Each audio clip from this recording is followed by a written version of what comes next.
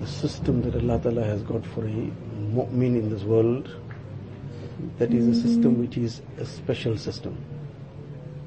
And Allah Ta'ala deals with the mu'min according to that system. And that system is very different from a system that will be applicable to a person without iman. Sometimes people get into this confusion that, for example, in deen, interest is totally forbidden, completely haram. So now many a times people with weak iman also get into this confusion that we see people without iman, they are indulging in this interest, they are indulging in all kinds of other transactions which are impermissible in deen. But they are flourishing, they are progressing. So if they can progress with this, why can't we? This is the confusion about not realizing that there is a special system by which Allah Ta'ala has the special system for this believer. Now just to understand this by means of an example, that one is an insan, a human being. There's a different system for a human being. There's a different system for an animal. A human being also has to eat, it also has to nourish itself. He has to nourish himself. An animal also eats to nourish himself.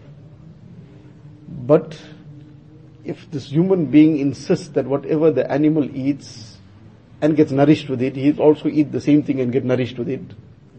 So will that work? That the dog gets nourished by certain things that the dog eats. So this person thinks that he will eat the same and get nourished. And taking it one step further, the makhluk of Allah Ta'ala, which is the khinzir, the swine, that also eats.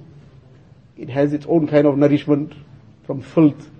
Now this insan insists that he will also get nourished in a similar manner. What will be the end result? He will destroy himself.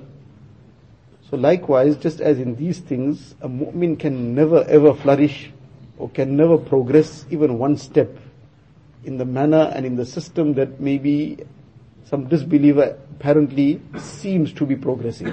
In reality there's no progress, but apparently it seems. Likewise, what it seems like people in the dunya are getting fun out of, are getting some kind of enjoyment out of, are seeming to be having a very grand time with things. Now this mu'min is also looking at those things and thinking, I'll also have some fun, some excitement, some enjoyment. I'll get into the same things that these people are doing. I'll watch the same things they are watching. I'll go to the same places they are going. I'll also have a good time. It may be that perhaps apparently they might be seeming to be having a good time, though in reality it's a different thing. But a mu'min, this will be that fatal poison for him. Just as a human being tries to nourish himself with the type of nourishment that a khinzir gets, he will destroy himself, he'll commit suicide in that manner. Likewise, this emotional suicide a person will end up committing. He'll end up committing this mental suicide, emotional suicide, spiritual suicide, and all these things if he tries to gain his enjoyment out of the ways that the kuffar, the disbelievers, or the fusaq and fujjar try to get their enjoyment in that way. He'll only get this contentment in one way, and that's a system Allah Ta'ala has created for him. Ala bi dhikrillahi tatma'innul qulub. That in the remembrance of Allah Ta'ala do the hearts get the contentment which Allah Ta'ala has placed for the believers in it.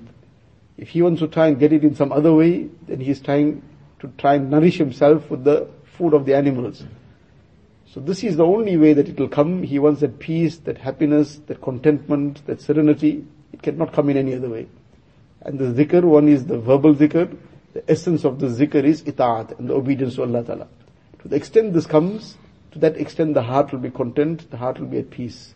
So this is what we have to focus on. What is our nourishment? What is our spiritual nourishment? Allah Ta'ala has kept it in His remembrance. That is where we will get it. That is where we have to take it from. Allah Ta'ala give us that.